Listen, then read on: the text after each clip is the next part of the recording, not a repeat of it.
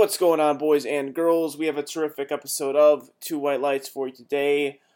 On this episode, our guest is not your prototypical USAPL, IPF, or even USPA lifter you have grown accustomed to hearing on Two White Lights. But at the same time, it's a person who I respect greatly and who is a damn good competitor. He knows the sport inside and out. He's incredibly passionate about the sport as well, opinionated. If you want to talk about a guy who's been there and done it all in powerlifting, it is J.P. Carroll. Terrific conversation with him. I am fully aware of the demographic of this show, and it doesn't even matter what the demographic of this show is. This was a dynamite episode. I had a great time talking to JP.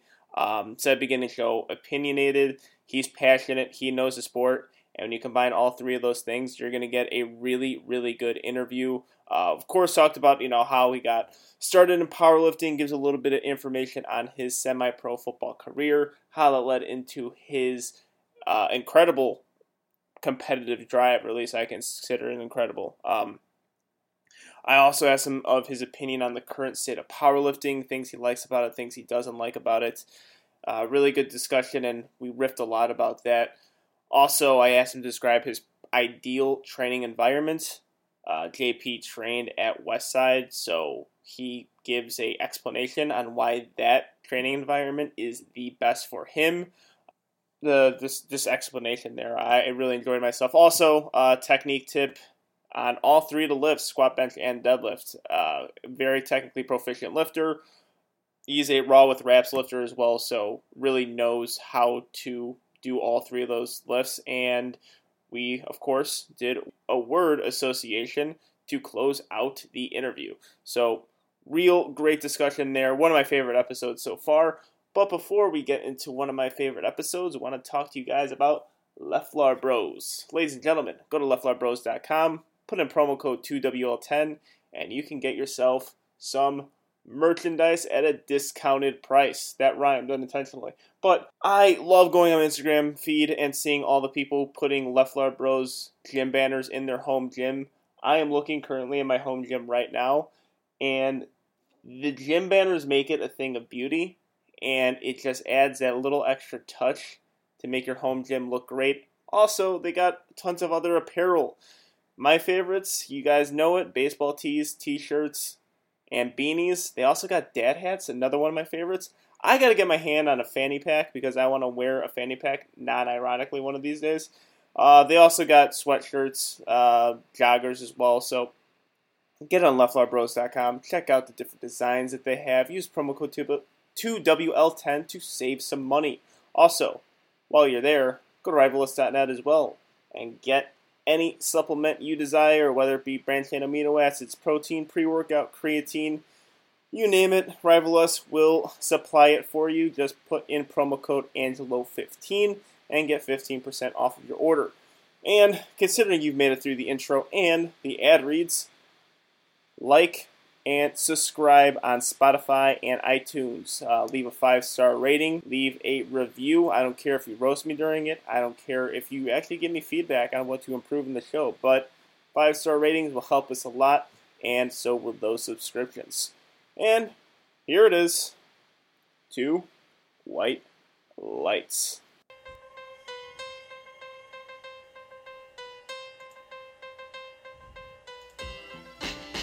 Oh, baby, I like it raw. Yeah, baby, I like it raw. Oh, baby, I like it raw. Baby, I like it raw. Shimmy, shimmy, y'all, shimmy, yeah, shimmy, yeah. Give me the mic so I can take it away. Off on the natural charge, bomb for yards. Yeah, from the home of the Dodger Brooklyn squad. Wu-Tang Killer. It is Monday. It's Wednesday. When this episode airs, it's going to be Monday, my man. I was confused. I was like, wait a minute. That's the first time someone's corrected me on that. It is Monday, April 20th, and I got with me via FaceTime in Chicago, Illinois, the greatest city in the world, a man that I never thought would be on Two White Lights. I got J.P. Carroll with me. How are you, dude? I'm good, man. How about yourself? Not bad. I'm bored, but, still get to train. I gotta ask you, how you been? What's been up with you? I haven't seen too much on the Instagram. I know you're not really into the whole social media thing, but with your Yeah. training wise, what you been up to? Well, I've been doing the Lollapalooza method. You know what that is? No. A lot of bands. Do you have access to like barbell and all that stuff? Yeah, I mean, like I said when we were talking earlier, I had a pretty bad injury in July, and honestly, I just started getting healthy. Hmm. I herniated a disc in my neck, and I tore like my one of those subscapularis or whatever it connects to your subscap. I tore that squatting. So for 3-4 months, I couldn't even really lift my arm up. Put a t-shirt on, was like a 6-7 out of the pain scale. I was in pretty bad shape. So I literally just got, I'd say the past 4 months, just getting around to being able to do push-ups and dips and stuff like that again. So I really wasn't even pushing training when this happened. Hmm. I'd say I'm pretty healed now, but I've just been doing a lot of body weight stuff and using a lot of bands. Like I said, I just haven't really pushed it to a barbell or any load yet. Yeah, I figured something like that happened a long time because I did it the pre-introduction to the show, but JP, incredibly accomplished powerlifter. I think you've only totaled 2K throughout your powerlifting career. Just you've never known below that. Open powerlifting is missing like 2 or 3 of my meets, but one of them being my first meet, which I think I totaled 1,800. Mm-hmm. And I didn't even know what I was doing. I literally trained. I did 5-3-1 for 12 weeks and went and did a meet. I was playing football, and I went to it was like an off week or bye week or whatever, and I went to Jacked Hardcore in Montgomery and watched my first powerlifting meet, first one I ever seen. And I seen some dude pull like 700 pounds, and at the time that shit just floored me. I was like, I want to do that. And being 30 years old, football was kind of, getting behind me, and I just started training. I just looked on the internet like everybody else. I found 5-3-1, which I illegally downloaded, and I've apologized for that one before. And I just was hooked. And my first meet, that shit just had me. It was fun. I drove to, I want to say it was like Granite City or something, like close to, it was like St. Louis area. And as soon as I did that meet, I was like, I just wanted to do another one. And it had me instantly. Yeah, that kind of segued into my first question, because I've seen you at Brickhouse Fitness, kind of train at the same gym for a little bit, but never really did a whole ton of interactions. But something I was always curious about, mentioned football before. How did you get your start into powerlifting, or what was the lead up to it? Yeah, I mean, it's I lifted for football, and we always squatted. We benched. But we never squatted to go heavy. It was always to work out more sense instead of training. And I never deadlifted a day in my life. We always did power cleans, hang cleans, that type of thing. And like I said, I seen that guy pull 700 pounds. And I remember like it was yesterday, it was a Mexican guy, and he had like his singlet was like the Mexican flag. It was just like way over the top. I remember thinking like, oh, that's weird. But I remember seeing the bar bend and like 700 pounds, not knowing at the time 700 pounds was, I don't want to call it an average deadlift, but, I just remember thinking to myself, like, holy shit, like, that was dope. And I was with, at the time, it was my father-in-law, and he was into weight training. So we were always just doing, like, squats. And then he got all crazy, and he bought a box and chains. And so we started doing, like, 12 sets of 2. I got into all this crazy stuff, and then it stuck, like, instantly. Like, literally the day I seen that meet, I was kind of over football. At that point, I moved down. I played guard. I moved down to center because I knew the playbook well, and I was helping people. I was a captain, so I was there more for that type of thing. Than, I loved it, but it wasn't there anymore. I was 30, my body was getting beat up. So hey, powerlifting sounded fun. It was a day one thing. As soon as I see that bar bent with 700 pounds, I wanted to do that. And then, ironically, I pulled 700. I think I pulled 705 my first meet. Like, that was my goal, to pull 700 pounds. And I think I squatted like 655. I squatted 700 on my third, but I like walked into the mono. Like I took a jab step. I didn't even know what I was doing. Matter of fact, I knew so little about powerlifting when they asked my rack height. When I got there, I pulled up 6 feet tall. I literally knew nothing. I mean, I was as green as they come. And then I benched like 455 and I pulled 7 or 705, where it came out to like an 1,800 pound total. And that was my first. And I think after that, everything else was over 2,000. And I started training to Lily Bridges, I think, a little bit, maybe a couple months after that meet.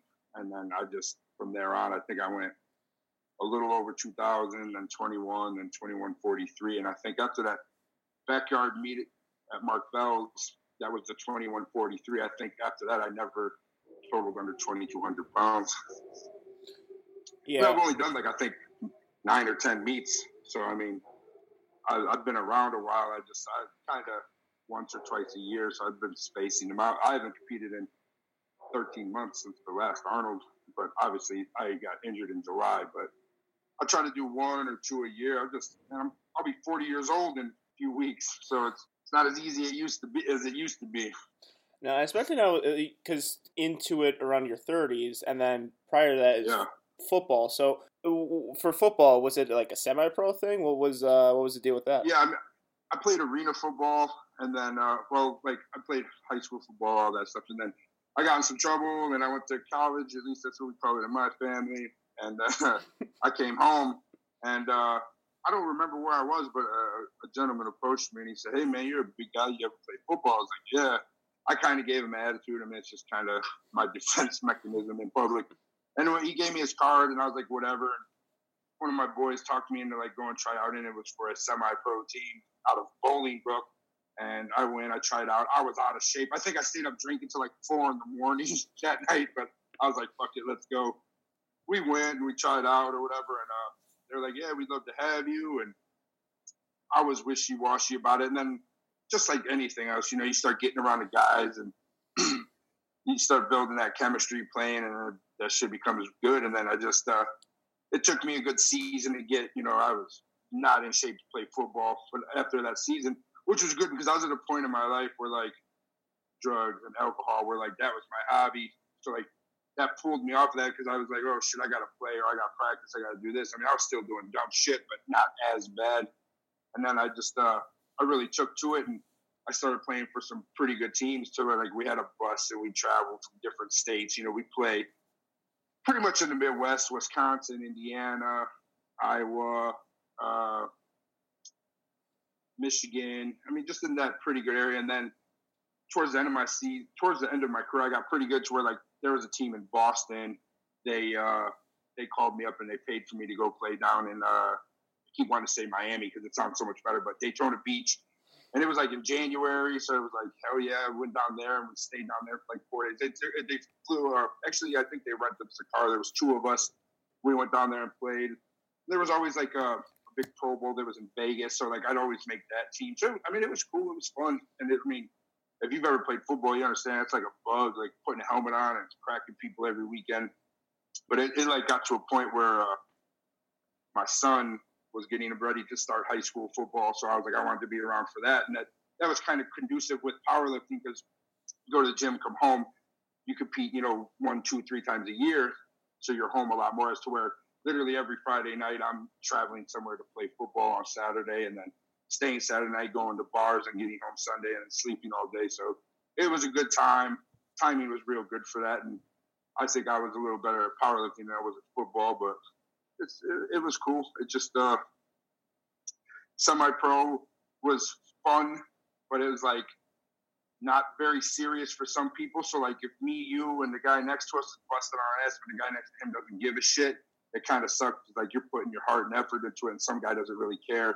So like that aspect of it was hard to deal with. But arena football was dope. Like all those people wanted to be there. All those people wanted to get paid, or even maybe make it to the NFL, which I got sick of hearing. Some guys, man, I'm going to the league. No, you're not going to the league, buddy. Sorry, I hate to break it to you. But when I played arena, I had to travel I was living in Joliet at the time, and I had to drive to Libertyville to practice twice a week. And that was like an hour and a half one way. We would carpool or whatever. And I think our checks were like maybe $500 or something. So it was like, it wasn't even covering it. It was like out of the love of the game or whatever. But all of that stuff was getting old, and it was just like powerlifting took over. Mm-hmm. Now, do you think that competitive edge kind of carried over into powerlifting well? Is that why you competed? Man, I got like a defect. I've written about it before, and it's probably like my favorite analogy. But like if you and me were folding towels, and I seen you had 4 already folded, I'd start folding faster. Like it would be in my brain that I have to fold more towels than you. Like where I'm a pussy. Like everything, I hate it. Like it's a gift and a curse, but it's terrible. What do I always say? Like I hate losing more than I like winning. So like that's where the competitive comes from. So yeah, I mean that's a direct carryover from that for sure. Yeah, and that's a trend I see in powerlifting. I mean, I'm still, I would qualify myself as less green, but still pretty green to the sport. You know, because 4 years in, you know, I have a handful of competitions under me, but and you got some big ones. Yeah, got some pretty decent ones in there too. Yeah. But when I first started powerlifting, the community wasn't exactly competitive. You know what I mean? It was strange to be in a sport where it wasn't exactly competitive. Then I started getting more deep into it, and I started to get not angry at people, but almost annoyed when they would tell other competitors like, "Oh, don't worry. It's like just have fun. Don't really worry about the competitiveness of it." And you know, if it's a young kid, a powerlifter, like, all right, that's fine advice. But so many people use that as a cop out to lose. I agree. And I do appreciate when people bring a competitive spirit into the sport, because I've said competitive powerlifting how many times since this interview starts. Like, it's competitive. You compete, and you compete to win. So, and I think the stigma of, oh, have fun, this, that, like you said, if it's a young lifter or you're brand new, cool, have fun with that. But I don't understand where being competitive, me wanting to beat you and you wanting to beat me, where that turned into not being fun. I mean, yeah, I might not be smiling about it or happy-go-lucky about it in the moment, but like that's making me happy. Being competitive is what makes me happy. So I just think that's a weird thing that people throw out, like, oh, you take it too serious, which I'm sure in my lifetime I have definitely done some shit I shouldn't have done taking this too seriously. But as far as competitiveness goes, like that's what makes it go. And if that's not your thing, I guess that's not your thing. But it's definitely mine. Like I love that.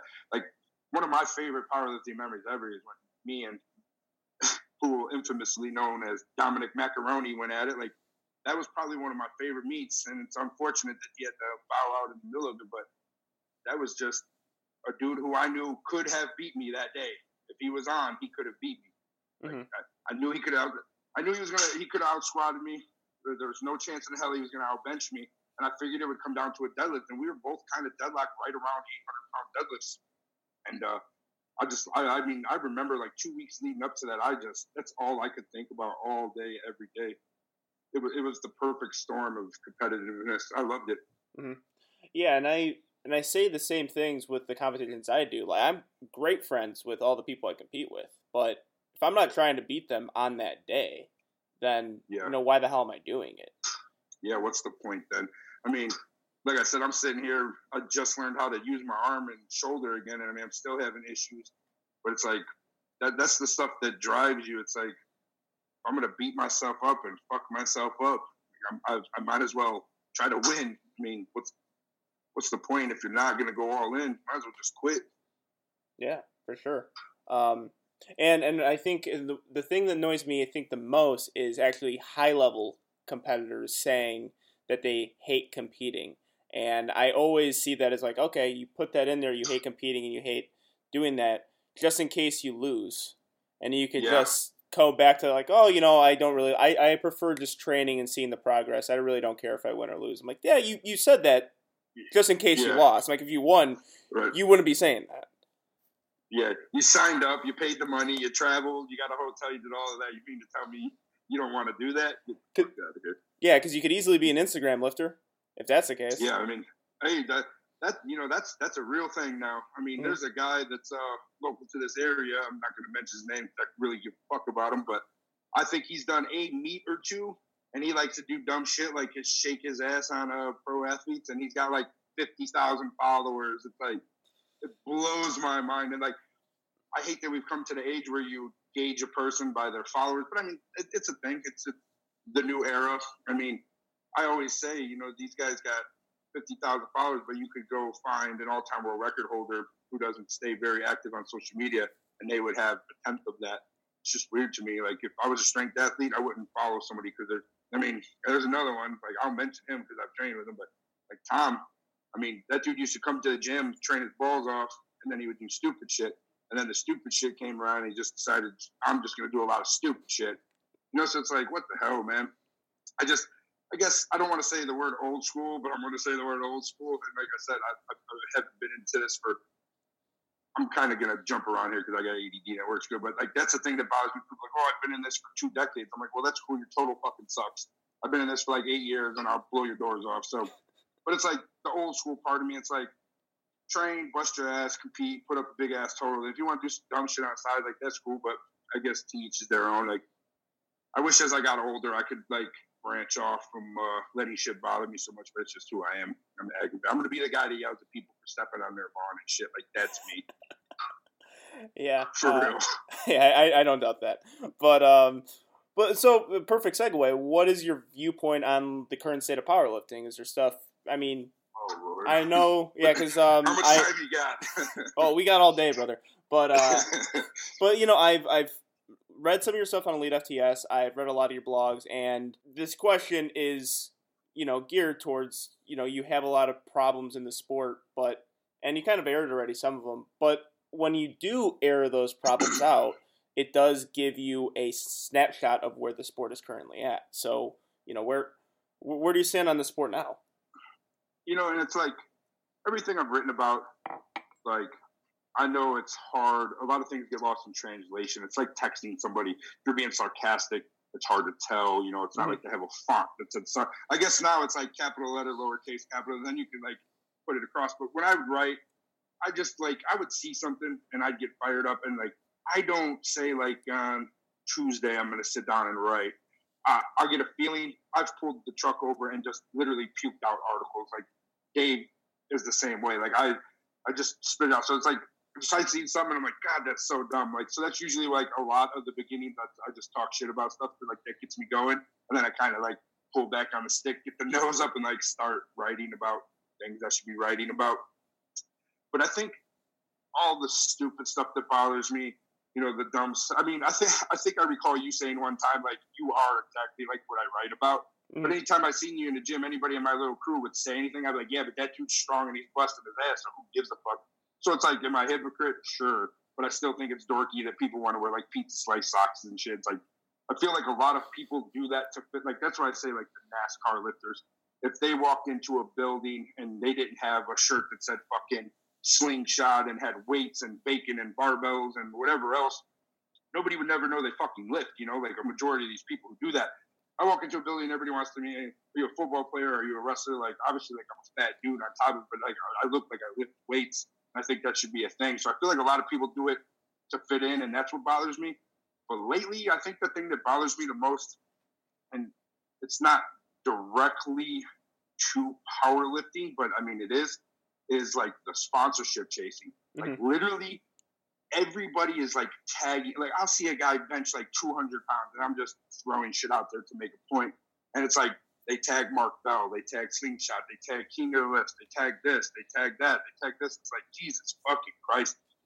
From a guy who's been sponsored by some of the top sponsor companies, when you're paying your own meat and you're paying your own travel and you're paying for your own supplements and this, that, and I hate to break it to you, you're not a sponsored athlete, you're a fucking walking billboard. Like, that's what it boils down to. When I was with Elite FTS, that's one of the biggest powerlifting companies there is.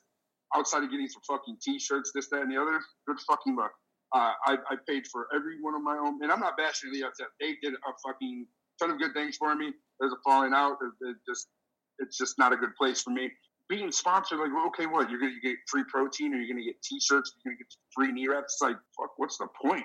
I mean, it's like marketing's, you know, and again, this isn't a real good analogy, but the Super Bowl, people pay millions of dollars for 30 seconds of commercial. Like, that's what marketing really is. It's an expensive thing. So for somebody to want to be sponsored, like, what is it really going to do? I mean, it's not going to add anything to your total. I've seen people say, oh, if I was sponsored by Elite FTS, oh, if I got to train there, or, you know, when I was at Westside, oh man, if I could train at Westside, my total, just shut the fuck up. Like, I got to Westside because of the way I trained up to that point. It wasn't because of Westside or Elite FTS or any other place that I've been or anybody else who sponsored or helped me that I got to where I was. I got to those places because of how my total was before that. And it's crazy. And then when these guys get sponsored, I mean, that the hashtag or the @ after a post, it blows my mind. It's like, wow. It just, I think for when the top guys, and I'm going to use a guy that I am friends with, and I would say this in front of him, like Rob Hall. He literally posts ammonia, chalk, whatever, and it's all these sponsors. And that's cool because he busted his ass to get there. He truly did. But the sign it sends to the guys coming up, if they've done 2 meets and they're following Rob, they're like, oh, I have to tag all these sponsors. I have to do this. I have to do that. To me, that's just a bad look. It's just terrible. It's like, you got a top 5,000 total and you're tagging companies. Just blows my mind that people think that they're going to get sponsored. And at the end of the day, what is getting sponsored even going to do for your total? I think that's the long lost art of powerlifting, is getting a big total, which is kind of what it's all about. Oh yeah, for sure. And you made a lot of points there, but I'll circle back to maybe your first one, but your most recent one, the sponsorship grab. Talk to Ricky Cho about this on an episode on when you see the powerlifters sell out, and what's more important to powerlifters, getting sponsored or actually putting in a big total. And it always comes down to people who get sponsored, no matter how you look at it, and there's levels to sponsorships too. No matter how you look at it, you have to be strong. You have to have a total. I've seldomly seen a person get a sponsorship or a good sponsorship. I mean, if you get a discount code, you're not sponsored. Yeah, no. I'm talking. Oh yeah, you're signing your name to a contract. Yeah. You got fucking rules. You got shit you got to do, like that kind of contract. Because and I will, because I've gotten my sponsorships, and I'll tell you what, it's made powerlifting very easy for me. As far as competing, traveling, getting my, my gear and all that stuff, it's made powerlifting very easy for me. But, in all honesty, I didn't go looking for those sponsorships. Me neither. Like not once. Like, and I see that I made a few times on my Instagram stories, like, you have a bunch of people who I talk to, I know personally, say they don't care about Instagram following and that stuff. I'm like, okay, so if I go on your page, will I see a hashtag under any one of your lifts? 99.8% of them have hashtags under lift, and that's the only, because they want to be seen. I'm like, you guys do care about your following, and it's okay. If you don't care about your following, take off your Instagram. Like, that's it. Like, the fact that you have Instagram means that you care about it. But, I've been tagged. I've been tagged in deadlift videos of like 450 pounds, and I'm like, guys, what do you want from me? Do you want me to like your video? I'm like, I follow the people who I like to watch. Like, if I really like watching, so much shit.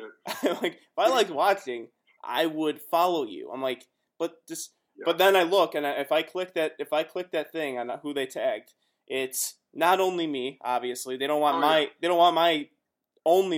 gratification. They want Mark Bell's. They want Garrett Fears. They want Sean Noriega's. They want a bunch of people's just approval of what they did, or see if like, oh, I'm gonna repost you on your page for more clout.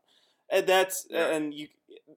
People chasing that stuff, it's like such a phony way of trying to make it, quote unquote, make it in the sport. Yeah, and that's why it annoys me, because like you said and like I said, your total should talk for you. People should be coming to you like, hey, we would like you to represent us, not you fucking begging for a handout. Mm-hmm. And then that's, you get companies like Iron Rebel. I got guys that are fucking saying they're sponsored by Iron Rebel. You see it in their bio, this, that, and the other. Then I'll hit up Brandon Allen. I'm like, man, get your boy. He's like, that ain't my boy. They're like ambassadors and shit. They have like a tier level 10. I'm like, it's just, like I said, what it all boils down to is it's a way to attach yourself to something, to say like, look, I'm a lifter. Hey, look at me. I powerlift.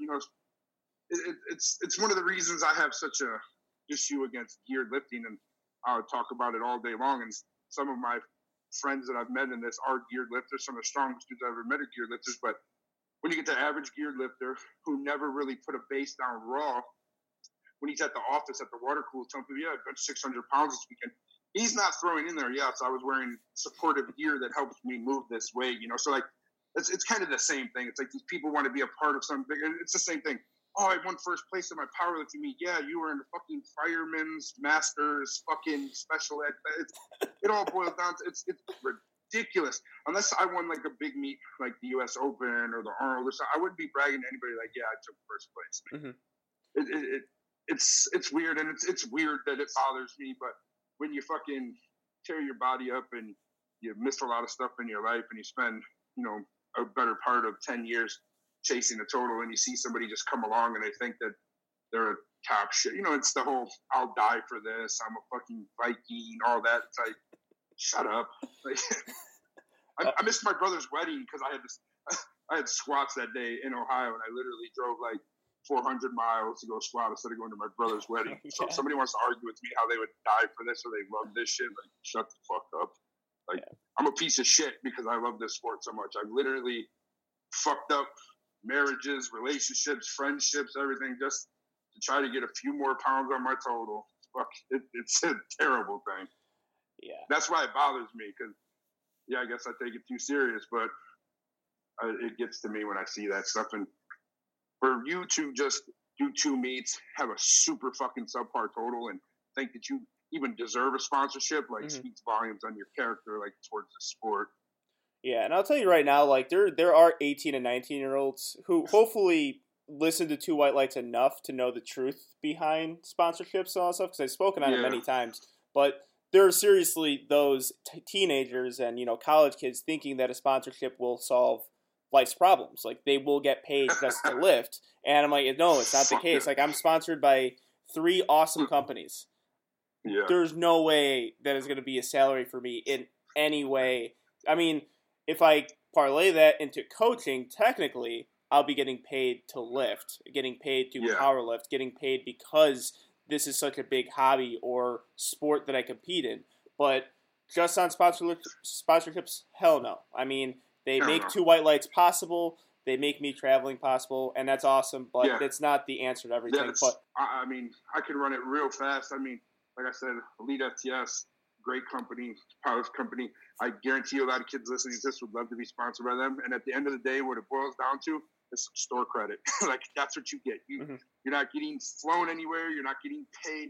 And, like, I was a columnist as well as that, so I did get paid to write. But here's the thing, like, you always find shit out after you leave. It's like I was authored a year, 2 years in a row. There's another person there getting paid, like, exponentially more than you. Like, it rubs you the wrong way. Like, having a sponsorship doesn't even mean because you're top in your thing, you can be all-time world record holder. A sponsorship doesn't even mean anything unless you get with a good company and you work things out.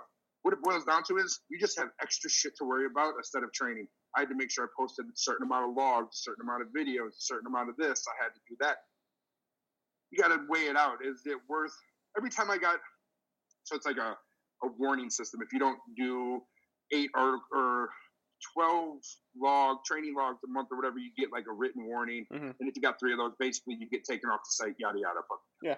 But it's like, I'm 2 weeks out from the Arnold. You really think I feel like writing down what the fuck I'm doing at that point? Like, I'm juiced to the gills. I'm going nuts. I'm like, I can't do this. So it's like I get in trouble every time. So sponsorship could turn around and bite you in the ass and be more work than you would really want to do.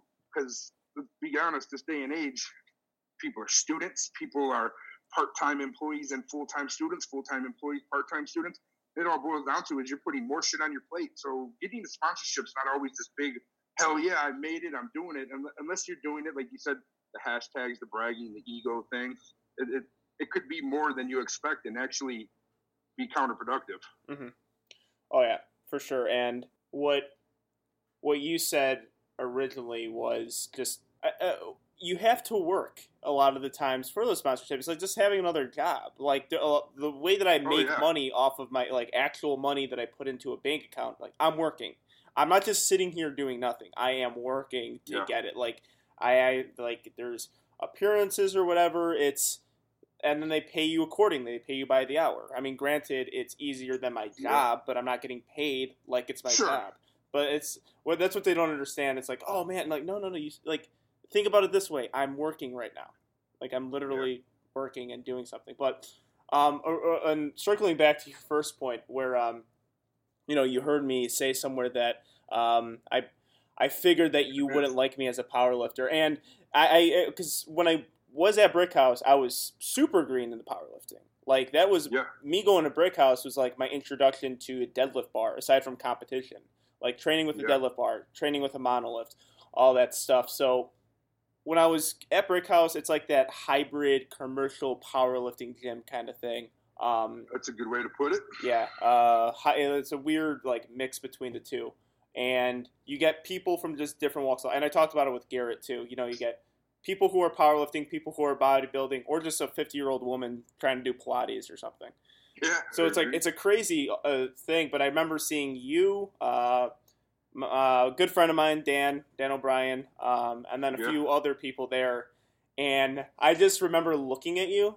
And then you looked at me, and I was probably wearing like a fucking soccer jersey, had a man bun probably. I'm like, all right, this guy doesn't probably fucking like me, so I'm just gonna do my shit. What you were wearing. Yeah, I'm not gonna do my shit. I'm just gonna do my shit, not bug them. I'm like not get into a thing. But then there was this like dichotomy between you, and then I had my opinions on like those types of lifters too. But then as it went on, I'm like, this dude's just working. Yeah, and it was all I've ever done. Like I probably had a negative opinion of you and your crew when you first came in, but then I just looked, I'm like, he's working, he's powerlifting. I'm like, that's what I'm trying to do. And the shit that you said, like fitting into a community, wearing the pizza slice slocks, even though I have friends who are, you know, Donuts and Deadlifts who are sponsored by Donuts and Deadlifts, I've never really liked that aspect either. Like people who are bringing like the candy to the gym, like the fucking like just the spread of like, you know, a diabetic kid's dream, like of just on the table. I'm like, I never liked that shit. Like I always tried to avoid it. So as I worked out more at Brickhouse and I saw you train, I'm like, all right, like this dude's just a no nonsense lifter, and I can definitely respect that because I like to think myself, even though it doesn't look like it on Instagram. I like to think of myself as kind of no nonsense too. I just want to get better at the sport. And that was the vibe I had too. Like Kevin Anderson, I don't know if you know who that was or whatever, but he was a kid that would train with me, and he would, you know, he'd say something. I'd be like, yeah, but that dude's working hard. Like literally, you know, my little crew, you know, they try to, you know, take jab stuff probably to make me think that I like them better or whatever. But I would tell, you know, they talk shit about everybody else. I'd laugh, talk shit, and even that big giant dude that what's his name? Want to be part of that Thor guy or whatever his name is. I would clown on that guy so hard. Like that guy wants to be something so hard in the sport, he just doesn't have it. Like, but anytime it was to you, I'd be like, nah, that dude's busting his ass. Like I literally said that probably a good 10 times on that Brickhouse. It's just like you said, it's one of those things you form an opinion by somebody. Like people say, don't judge a book by its cover, but I think that's how our brains are up. We see something, we have to make a choice right then and there. So it's like, yeah, he's a dork. But then when you're there with your headphones on and you're literally just doing your sets, knocking out your shit, killing your accessories, bouncing out, not just hanging out in the little, like you said, the candy crew, like that's a way to earn respect in the gym, at least through my eyes. And I think that's, at the end of the day, if you bust your ass and work hard, like that should be respected no matter, like I said, I make fun of all that shit, but I have people around me who are like that, and I would help them in a heartbeat because they bust their ass. Oh yeah, for sure. And I wasn't in the USAPL at the time. I was still probably doing APF meets, but like I was kind of that USAPL lifter, and USAPL lifters as a community had that viewpoints of, you know, people who compete in other federations. It just seems like it's just two sides of the same coin. Yeah, and I think I was at your very first meet. I think it was like 2014 or something. Like, did you do the summer bash? Was that one of your first meets? 2016 summer bash was my first meet. Yeah, or maybe it was a little later. Yeah, I was there. I remember that. And it's the same thing. Like you go to those meets and you'll see the division. You know, it's and this is a terrible fucking analogy, but I'm terrible at them. It's like a prison yard. You got black, white, Mexican, but then you got like the fruity, foo-foo lifters, and then you got like the hardcore guys with like real bad prison tattoos and shit, and then you got like the middle of the road guys who are just like getting into strength sports because they either wrestled or played football or something. But the coolest thing ever, and I think that a lot of people don't want to admit about powerlifting, is the dude with the bad prison tattoos would help a foo-foo lifter. A foo-foo lifter would help the dude with the bad prison tattoos and everything in between. Like I think that's what makes our sport beautiful to the most point, that when these meets come together, everybody's there to kind of help everybody. I think that's what's dope about the sport that doesn't get enough talked about it, because everybody wants to talk about who squatted high or who did what, but nobody ever talks about how we kind of all band together as some weird group of misfits. Like that's one dope thing about the sport. Yeah, and you could probably imagine me, my first meet, going to like APF Summer Bash, sticking out like a sore thumb. And I definitely did that day because like I had my Italian soccer jersey on. My hair was gelled and stuff. I didn't really, and it was perfectly how you explained it. Hardcore crowd. You got the college kids. You had you had people who were bodybuilders who just wanted to compete in powerlifting just to do it. And I mean, if that meet wasn't the easiest sign to get into the sport, I would be lying to you, because I had a great time at that meet. I met some really good close friends who I still hang out with today. Granted, it was an APF meet, and I do a different federation now, so I'm part of a broader community.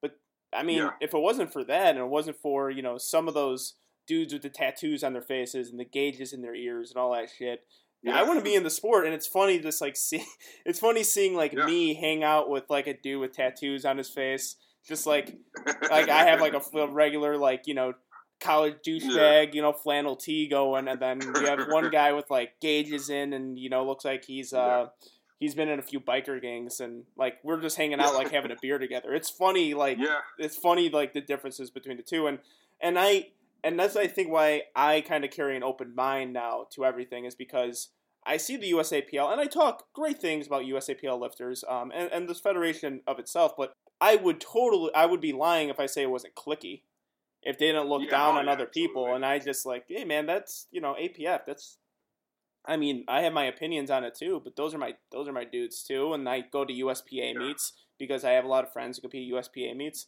I'll go to a WPO meet. I have a lot of very close friends closely affiliated to it. It's I'm part of the sport, man. If I have my opinions on it, of course, and if I have opinions on which is better, what's more pure powerlifting, of course I do. But I'm still part of this community. And yeah, it's good to say about something you like about the sport too. That was gonna be the next question. What are some positive things you see in powerlifting?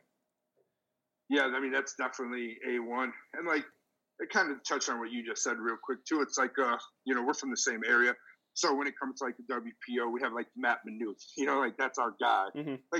So it's we have all these different aspects, it's I think it gets real weird because, football, you have the NFL, baseball, you have the MLB, NHL, you have these things, and to where else it's spread apart. And, as a guy who's never going to compete in the USAPL, obviously, it's I feel very comfortable saying that's a very pure version of the sport. But I'm on the end of the spectrum where I just want to see freakish shit. I want to see a dude juice to the gills, fucking purple, coming off of a bench, 650 pounds or something. So it's I get the same thing as those guys look down on us these freaks, these drug addicts or whatever. And then, in turn, I feel it's okay for me to say look at you little dorks, like that. Mm-hmm. So it's it's all part of the sport. But yeah, I mean, I agree with you. I think USAPL, I think that's a very pure version of the sport. And I think when you take drugs out of it, it really makes people compete and to the genetic level and to see who's genuinely strong. I mean, you could take a really weak dude and slam him on a tons of gear, and unfortunately, he's going to get strong. So I think that's a real thing. I mean, not for me. And I'm sure a lot of those people would say, yeah, going to the RPS or the XPC, you're doing the Arnold. It's not for them. It's just the way the dice fall sometimes. Mm-hmm. Yeah, absolutely. So then describe to me what your ideal training environment would be. Oh, I will say this to the day I die. I've never trained as hard, and I will never train as hard again as I did when I was at Westside, unless I go back there. When it was morning crew, it's me, Burley, Hawk, and then we're the two raw guys.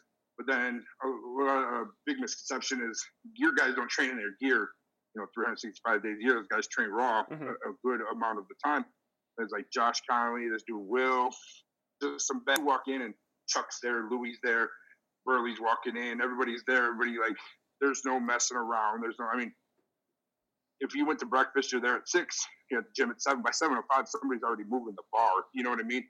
So it's then it's just literally win the day.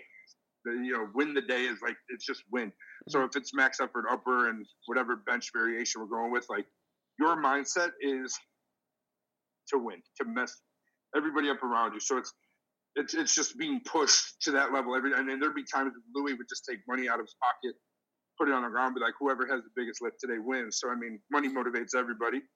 But then it's just that whole It's like me and Burley had some pretty good bench battles. It's like we would go back and forth. But no, at one time would he not give me a handoff, or I wouldn't give him a handoff. Everybody is supporting each other, but motherfucking each other at the same time. Mm-hmm. And it's just that intensity is something I never think could be replicated outside of those walls. So like when we do dynamic effort lower days, like box squats with bands and shit, all the shit I've ever made fun of my whole entire life, and then I got there and that's all I was doing. It's like what people don't realize is the pace is so fucking brutal that the first two, I would put a year's worth of salary on top of it to say that nobody their first week or two didn't either lay on the floor or throw up or cramp up or like it's brutal, it's painful. Like literally, I would squat, you would squat. It'd be like 6 guys going through 9 sets of 3 in probably 22, 23 minutes. And you're talking 500 pounds bar weight and 2, 3, 4, 500 pounds of band tension going that pace. It's ridiculous. But after you get through that initial stage, those first couple of weeks, and you start getting into it, it's like you see a guy huffing and puffing. You're going faster because you're trying to kill him. Mm-hmm. You're trying to get him down. So that whole attitude, that whole kill or be killed, that whole win the day shit, like that's the greatest training environment I've ever been in. It's just having dudes who are like-minded, who want to win, who want to get stronger by all means. Like as cliche as it sounds, by any means necessary. Just it's not a fancy gym because I've been in those, and I've been in the dirtiest gyms and the fanciest gyms, and it's about the people you're with and the attitude. If you have like-minded people who want to just, I think phone may come out every once in a while, Westside to record like a PR, but nobody's texting, nobody's talking, nobody's doing shit. Everybody's just bam, bam, bam, bam, bam, bam, bam, bam. So that whole atmosphere, that would be, if I could replicate that somewhere else without being there, if I could replicate that here, like that's what I would do. It would be the necessity equipment-wise, and it would be the people and the atmosphere to push. And obviously having somebody around who's way smarter than I would be, like Louis, was a great thing. So I'd have somebody smarter than me. I'd have the basic necessity to train, and I'd have some dudes that were just, and I hate saying it, like just gorillas. Mm-hmm. I mean, that's what it was, just a bunch of bad. I mean, there wasn't a day that somebody wasn't benching close to 600 pounds. Somebody didn't have at least 1,000-pound squats, and fucking Burley would pull 865 from like a 4-inch deficit belt list. You know, just, and what was cool about that is like deadlift is my weak lift. So just literally every day, like I just wanted to catch him, beat him, catch him, beat him. So having that hurdle to jump every time, like that's great for somebody like me who's competitive, because all I'm going to want to do is get better. And my whole career's kind of been like that. I trained with Derek Kendall and Eric. That was always the weakest. Like pretty much the biggest parts of my training where I got the strongest is where I was behind somebody like that. So that's my ideal. That's what it would be for me. Mm-hmm.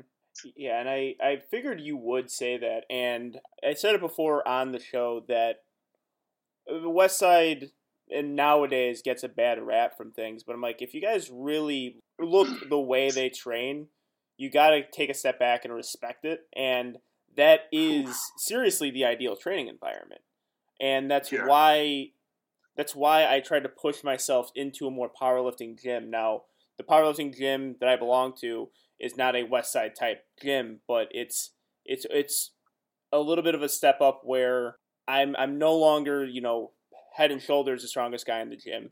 There's other people there who could definitely challenge me, and there's people there who I could learn a lot from too. There's people there who are definitely smarter than me, and that's not an issue. But the equipment, of course, is a big part, but and something that I really want more of is to get more people in the gym and push each other and be competitive within the same gym. Like, I love that, because I spoke about at the beginning of the show, competitive spirit. We're competitive powerlifters, and it would be great to have that sense of competition 5 days out of the week. It'll be great for that. And that's one of my favorite things to do also is, go to different gyms and train with other high-level lifters. And that's where you see more of a serious and a more serious environment. And the conversations that are had are about training and what to do differently and what they did in the past that worked and what they did that didn't work. And that is my ideal training environments when I have those, big time competitive lifters come into the gym and we just, bounce ideas off each other and just try to lift the same weight. Yeah. I mean, and that's like Louis always says, don't be a big fish in a small pond. And I was whooping everybody's ass on max effort upper days bench. I would just kill everybody. I mean, it's like I used to tell him, I'll never be on the board, but put a fucking plaque up there because I'm undefeated. But it's like he would just tell me, oh, you're a big fish in a small pond. I'd be like, it's your pond, motherfucker. But, you know, it was always the point of, like, the dudes behind me were getting stronger faster than I was because they were chasing me, you know. Mm-hmm. So that's always a great point. Like I said, I used to watch Derek Kendall and Eric squat 900 for reps. I just be like, what? I literally, I should never fucking say this publicly, but it's true, so I'm going to say it. I would go home and I would tell my wife at the time, I'd be like, I'll never fucking be able to do that. It's like, I was so frustrated. I'd be like, fuck this. I'm like, this is stupid. I'm never going to squat 1,000 pounds. I'm never going to bench 600. Like, I would get so fucking pissed off. And then, you know, the next day I would go, and you know, lo and behold, I knocked Derek off. You know, I think he's 2 below me on the all-time squat thing, and I've benched 600. I pulled it. All those numbers that, like, you should just frustrate the fuck out of me. But it was just that's that competitive nature. Like, I'm like a little fucking baby. I threw a fit. I'd get so pissed off. Like, what the fuck? Yeah. You know, I did a meet one time in sleeves, and I squatted like 845 or 55, whatever. And we leave, and my son at the time, he was probably like 12 or 13. He's like, Dad, Eric Kendall's huge. I was like, I know. He's like, no, he's like a monster. I was like, I know. He's like, I was like, shut the fuck up. Like, I used to hate that shit. You know, it's like, and then, you know, you're spotting Eric. Me and Eric did it. This is a great Lily Bridge story. So me and Eric, I'd always talk shit during bench. It's the only thing I could do better than him. So like, I'd be like, yeah, but you can't out bench me, blah, blah, blah. We go back and forth. And I believe, you can ask Sergio, I believe he has this on film somewhere. He just could never put it out. A lot of things he said that couldn't go public. But, you know, it's like, we go back and forth. And he's like, Saturday, whatever you squat, I'll double. I'm like, all right, cool. So I squatted $1,000, and Eric tried to double it for the first time. He got like stapled on the second rep, but it just falls into like what we were saying. Like, when you have guys, 4 or 5 guys, and like you said, 5 days a week, when you're pushing it like that, there's no way you can't get. You can do the wrong shit, and if you're that intense, you're going to get better. Mm-hmm. You're going to get stronger. And I just feel like, you know, it's not a team sport. At the end of the day, it's you under a bar, but it really takes the team to get you ready. And if you're around the right guys who push you and you push them, like, there's nothing better than that training. There's no program, there's no drug, there's no nothing that can replace that edge it gives you of every day just competing. I mean, that's the best tool, the best supplement I think the sport has is a good team like that. Oh yeah, for sure. And it happens for most lifters. You get in the better gym, your game gets elevated. It just happens. Absolutely. And you go that with other sports. If I could bring just a whole nother sport. Actually, not the new school basketball players. The old school basketball players would say their off seasons when they played in those summer leagues and they played those pickup games.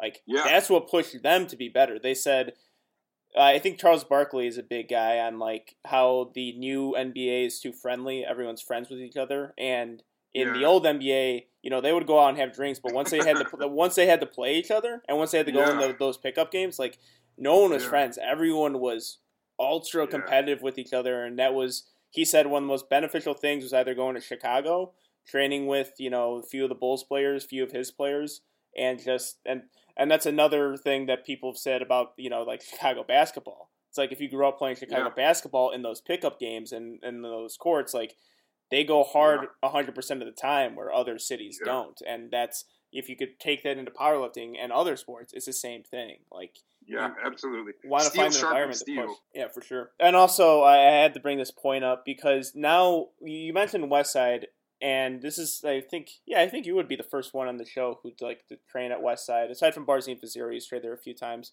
But like, I think now the reason why it gets a bad rap is because the people who defend Westside, when you kind of make, you know, poke fun of it, and I've poked fun of, you know, Westside before, but I'm actually poking fun of the people who buy the T-shirt on Amazon, and then train in the gyms, and then like I make a Westside meme, you know, as a complete joke, but I'm mostly making fun of those people. They come in my DMs and, you know, yell at me and go in the comments. Like, I think that's why it gets a bad rap because if you talk to guys who train at that gym, it's you would have to, you know, bow down and be like, all right, you know, this is a training environment that highly competitive powerlifters excel in. But Yeah. I think the bad rap is the people who really, really, really would like to be that, but are totally Yeah. not that.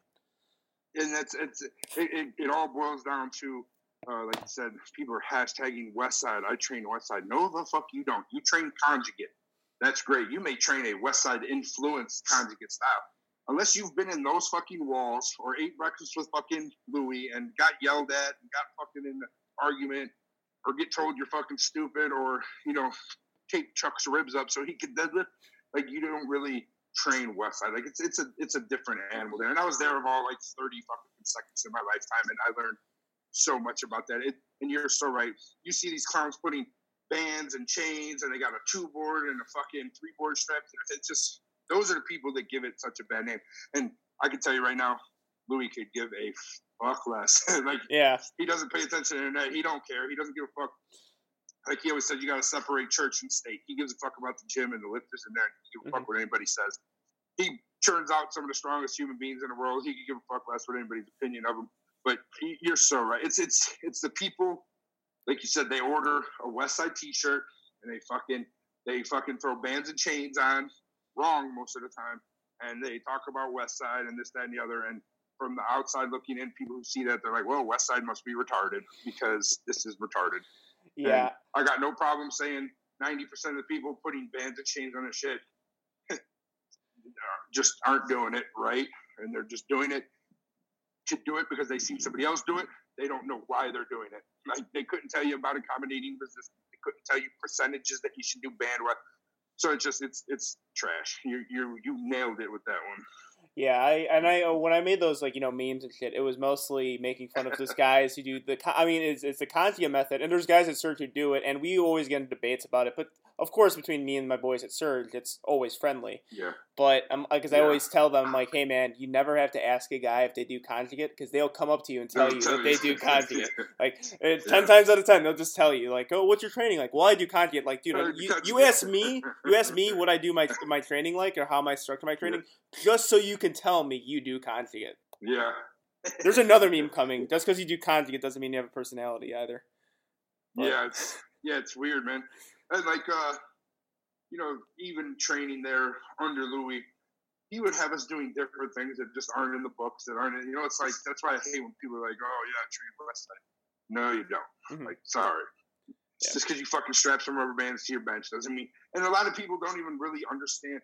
Fuck, I trained there, and I'm close friends with Burley Hawk, who's probably one of the smartest people, not just training-wise, but fucking life-wise that I've ever met in my entire life.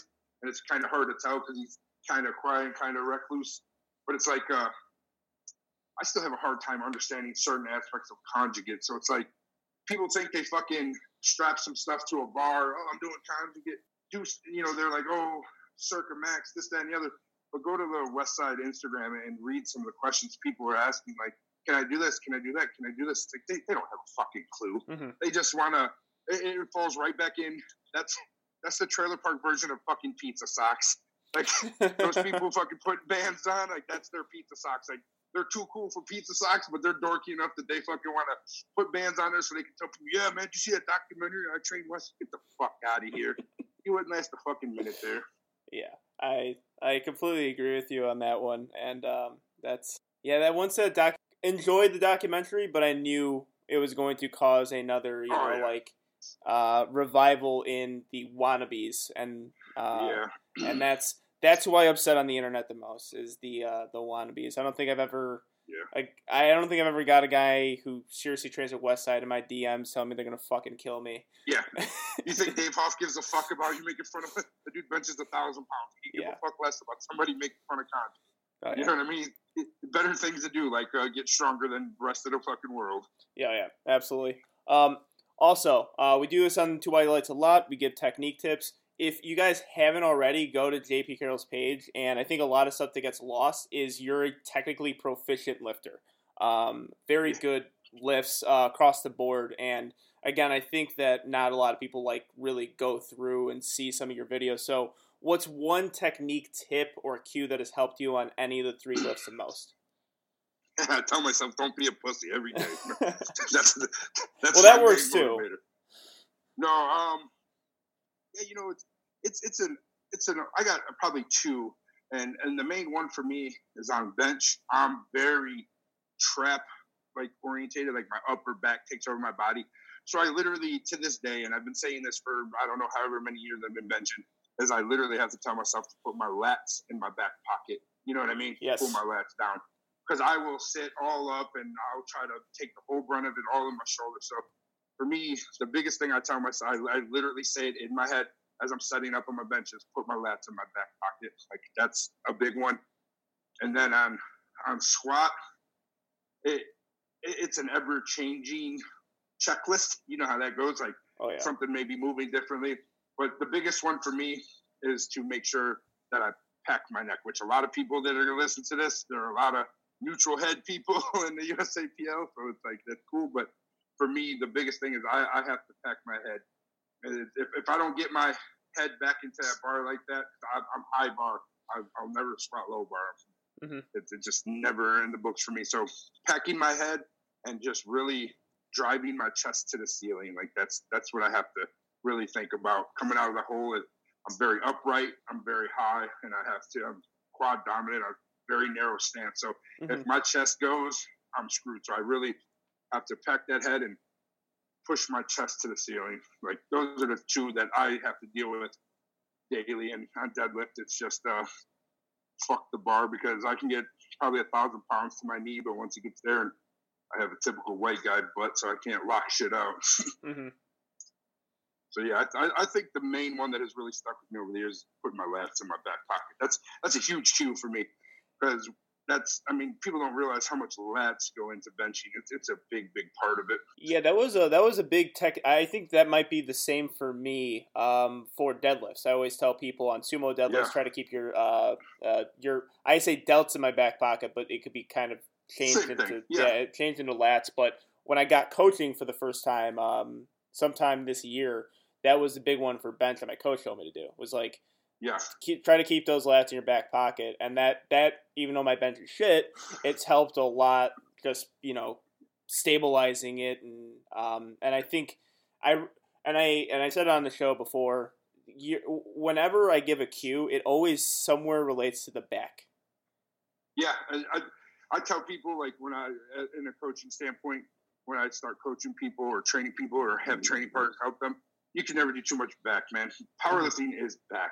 Yep. And it's the most, who the hell wants to do bent over rows and heavy rows and all that? Like, that's the shit that sucks. So a lot of people don't do that. And like, back is powerlifting. When I was training at Elite FTS, if I had an off day or I just had like a fix shit that sucks type day, I would just go in and I would do hundreds of reps of back, just annihilate the back. I mean, like the saying goes, you never seen a weak dude with a big back. Like, it's true. A lot of back stuff is big time to do with what we do. Oh yeah, for sure. And it always just seems to come back to that on any of the three lifts. So those are, of course, really good advice. I think the listeners definitely appreciate it. And to wrap up this interview, we're going to play a Two White Lights favorite, word association. I'm going to give you a word, and these are always improvised. I come up with them as we're talking throughout the show, and you give me one word, and then we riff on that. So, first one. Going to start easy, and we're going to get progressively harder. Squat. Depth. Bench. Heavy. Deadlift. Not sumo. All right. Sumo's easier. What's the deal there? Cheating? Of course. We're all trying to cheat in this sport. I hate sumo because I can't do it. That's, if you ain't cheating, you ain't cheating.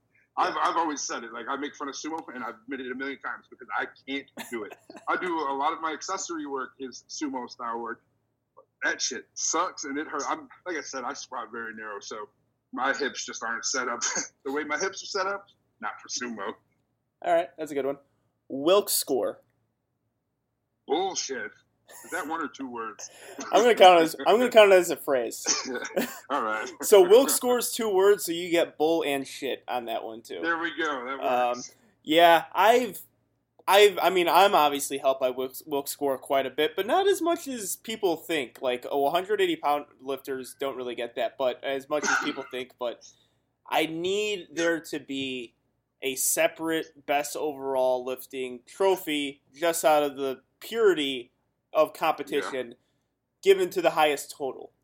Best overall Yeah. lifter based on Wilks, best overall lifter based on total. You know what? That's all you got to do to probably end so many arguments between total lifters and Wilks lifters. Because all you got to do is manufacture one more trophy and put a different title on it. I mean, shit, you give out 40 million trophies at APF meet anyways. Might as well just make another one for best overall total and best overall Wilks. Like, I have a good Wilks. Like, I just think it's bullshit. Like, I don't know. Oh, like yeah. I say all the time. I have to argue with so many like heavyweight lifters about this. Where there's like, if you're a great power lifter, your Wilks is going to be over 500, which is that high level elite competitor is over 500 Wilks. But Ray Williams will never win best overall lifter USAPL because he's that heavyweight, that super heavyweight. But when I have 240 pound guys telling me but their total is better than mine, but their Wilks is a 440. It's like, no, man. Yeah. Listen, like, I get that you're stronger than me. You should be stronger than me, but I'm a better power lifter than you. Like, but if it's close, like, if he has a 513 Wilks and I got a 520 Wilks, I'd be like, yeah, you know what? You're the better power lifter in my mind because you got the Wilks and you lift numbers that, Jesus Christ, like that's ridiculous on all three. Yeah. That's what me and Joe Sullivan used to say the same thing. Like, I'd out-total him, but I got like a 562. He's got like a 584. So it's like, technically, you're a better power lifter. I'm stronger than you. So, like, that's a good way. I think that's a good way to put it. Like, if you just want to make it plain and simple, you're better proficiently. But as I always say to, like, my friends when we're bullshitting, it's like, ants can lift, 16, 20 times their body weight? I could stop a colony ants on like 30 seconds. You want to tell me they're stronger than me? Get the fuck out of here. Yeah, they really have to specify that. Just make another trophy. Who cares? Like, yeah, I think that's great. USA. I mean, even we best overall. We could do it at USAPL meets too. I mean, we're not. The money isn't going to the trophies. I tell you that right now. The money's not going to best overall lifters. The money, all you got to do is give out your 3 medals per weight class, and they don't have any of that bogus like different divisions. It's all raw lifting. Like, give one to Ray Williams with the biggest total because he deserves it, and give one to Taylor Atwood because he's the best lifter there. So yeah. You mean to tell me Taylor Atwood is stronger than Ray Williams? I mean, Jesus fucking Christ, come on now. Yeah, like Taylor Atwood, unspeakable numbers at his weight class. Yeah, like he's crazy. He's what, 165 pounds or something like that? I mean, that's ridiculous. 165. He's in my opinion still the best pound for pound lifter in the USAPL and IPF. There's a lot of There's some people gunning for his neck right now, which is actually cool because at a point there wasn't. But that means there are more stronger lifters out there. But pound for pound best lifter. But yeah, I mean I would actually put Dennis Cornelius right now as like the strongest dude in the USAPL because that guy's a stud, and Blaine Sumter too. He's a tank. Yeah, freaking tank. Yeah, Blaine Sumter. I mean, he's just a whole nother entity in his own. Yeah, but yeah, there's a lot of guys out there, and I knew Wilks we could get a good riff on that. Oreos in Kool-Aid. Jesus Christ! I knew that was happening. So, tell me, is that a thing, or is that like something you did, just you? I've done that my whole life, and then I don't know. I guess everybody else picked up on it, but yeah, that's a legit thing for me, man. Yeah, because Oreos are going in Kool-Aid. Anytime I have them, that's happening. Yeah, when I saw the videos, I'm like, wait, what's going on here? Like, this is his own like eating habit. Like, what's? But then I saw like, the filling.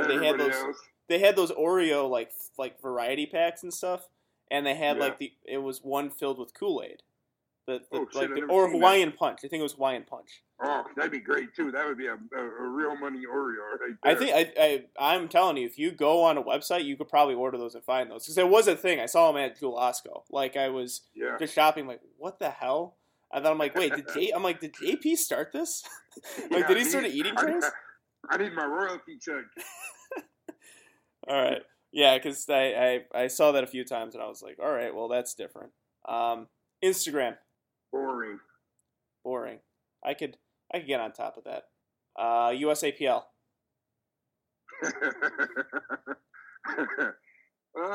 Dorks. That is appropriate.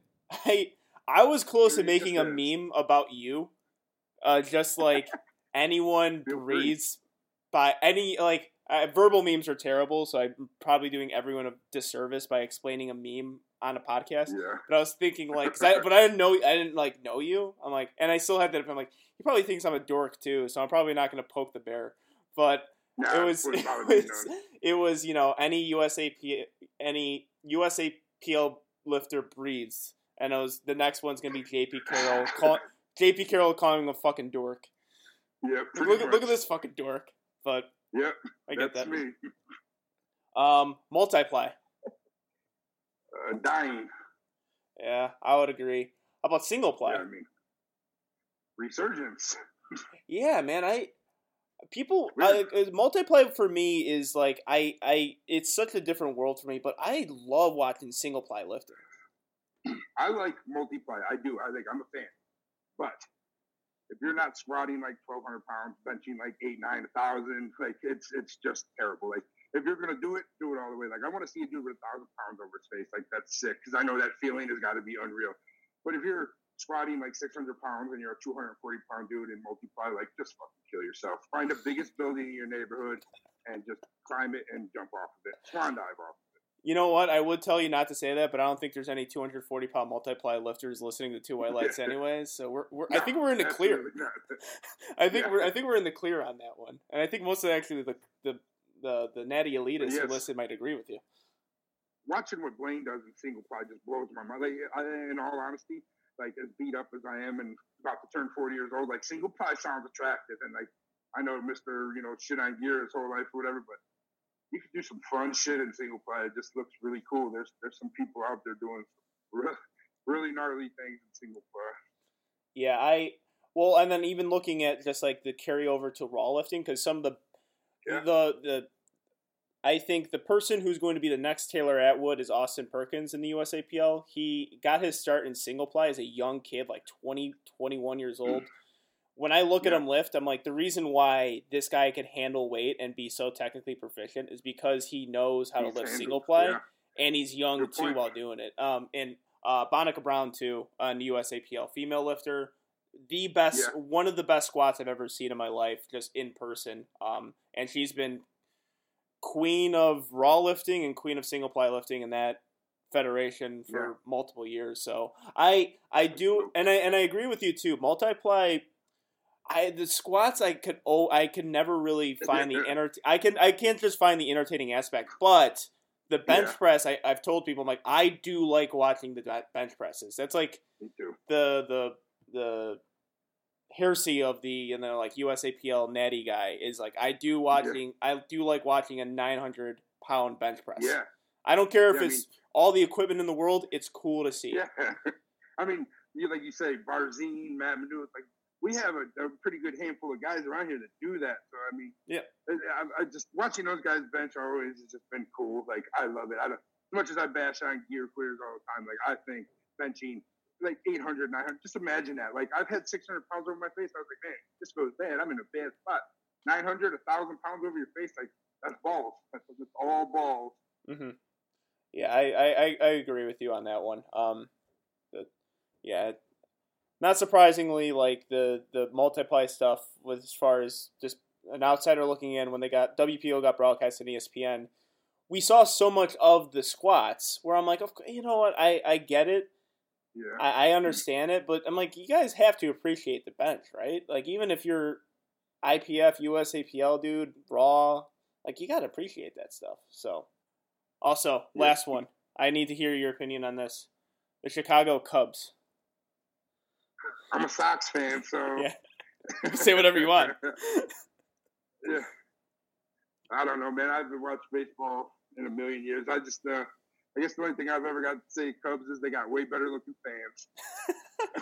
I would agree. Yeah, that was another reason why I'm like, oh, this guy probably doesn't like me. He's seemingly a Sox fan. He probably thinks all Cubs fans are fucking dorks. So. But I'd rather sit at Wrigley and drink beer than fucking at Comiskey and drink beer. That's for sure. All right, that makes me happy at least. JP, man, thanks for coming on. This was awesome. Yeah, I had a good time. Absolutely. Me too. JP Carroll, you guys want to follow him on Instagram? Check out his page. Again, you will see some really good lifts on there. At JP_Carroll _FYFM. What does that mean? FYFM. Fuck you, fight me. Oh, is that a Mickey Ward thing? No, it's kind of the same thing. He never said it, but Oh, okay. it just started on somebody was talking shit on the internet one day. I was just like, "Fuck you, fight me!" Like I hate talking. Like let's just get to it. Yeah, I actually got an autographed glove from Mickey Ward. It's in behind my bar. Love Mickey Ward. Yeah, it was a pretty sweet gift I got. I actually got a lot of like boxes. I got a lot of boxes. You have like an Arturo Gotti glove over there. I got a. So I'm looking right now at a Vinny Pacienza, Trunks, and Jake LaMotta pitcher. There we go.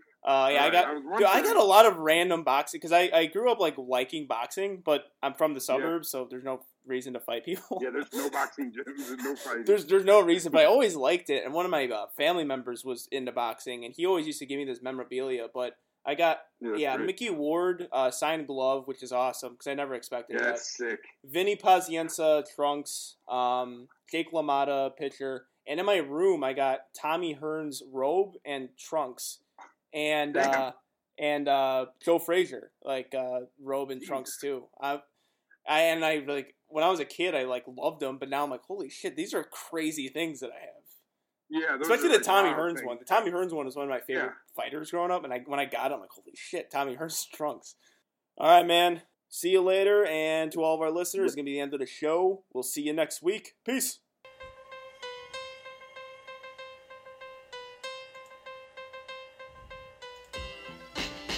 Oh, baby, I like it raw. Yeah, baby, I like it raw. Oh, baby, I like it raw. Baby, I like it raw. Shimmy, shimmy, y'all, shimmy, shimmy, yeah. Give me the mic so I can take it away. Off on the natural charge, bon voyage. Yeah, from the home of the Dodger Brooklyn squad. Wu-Tang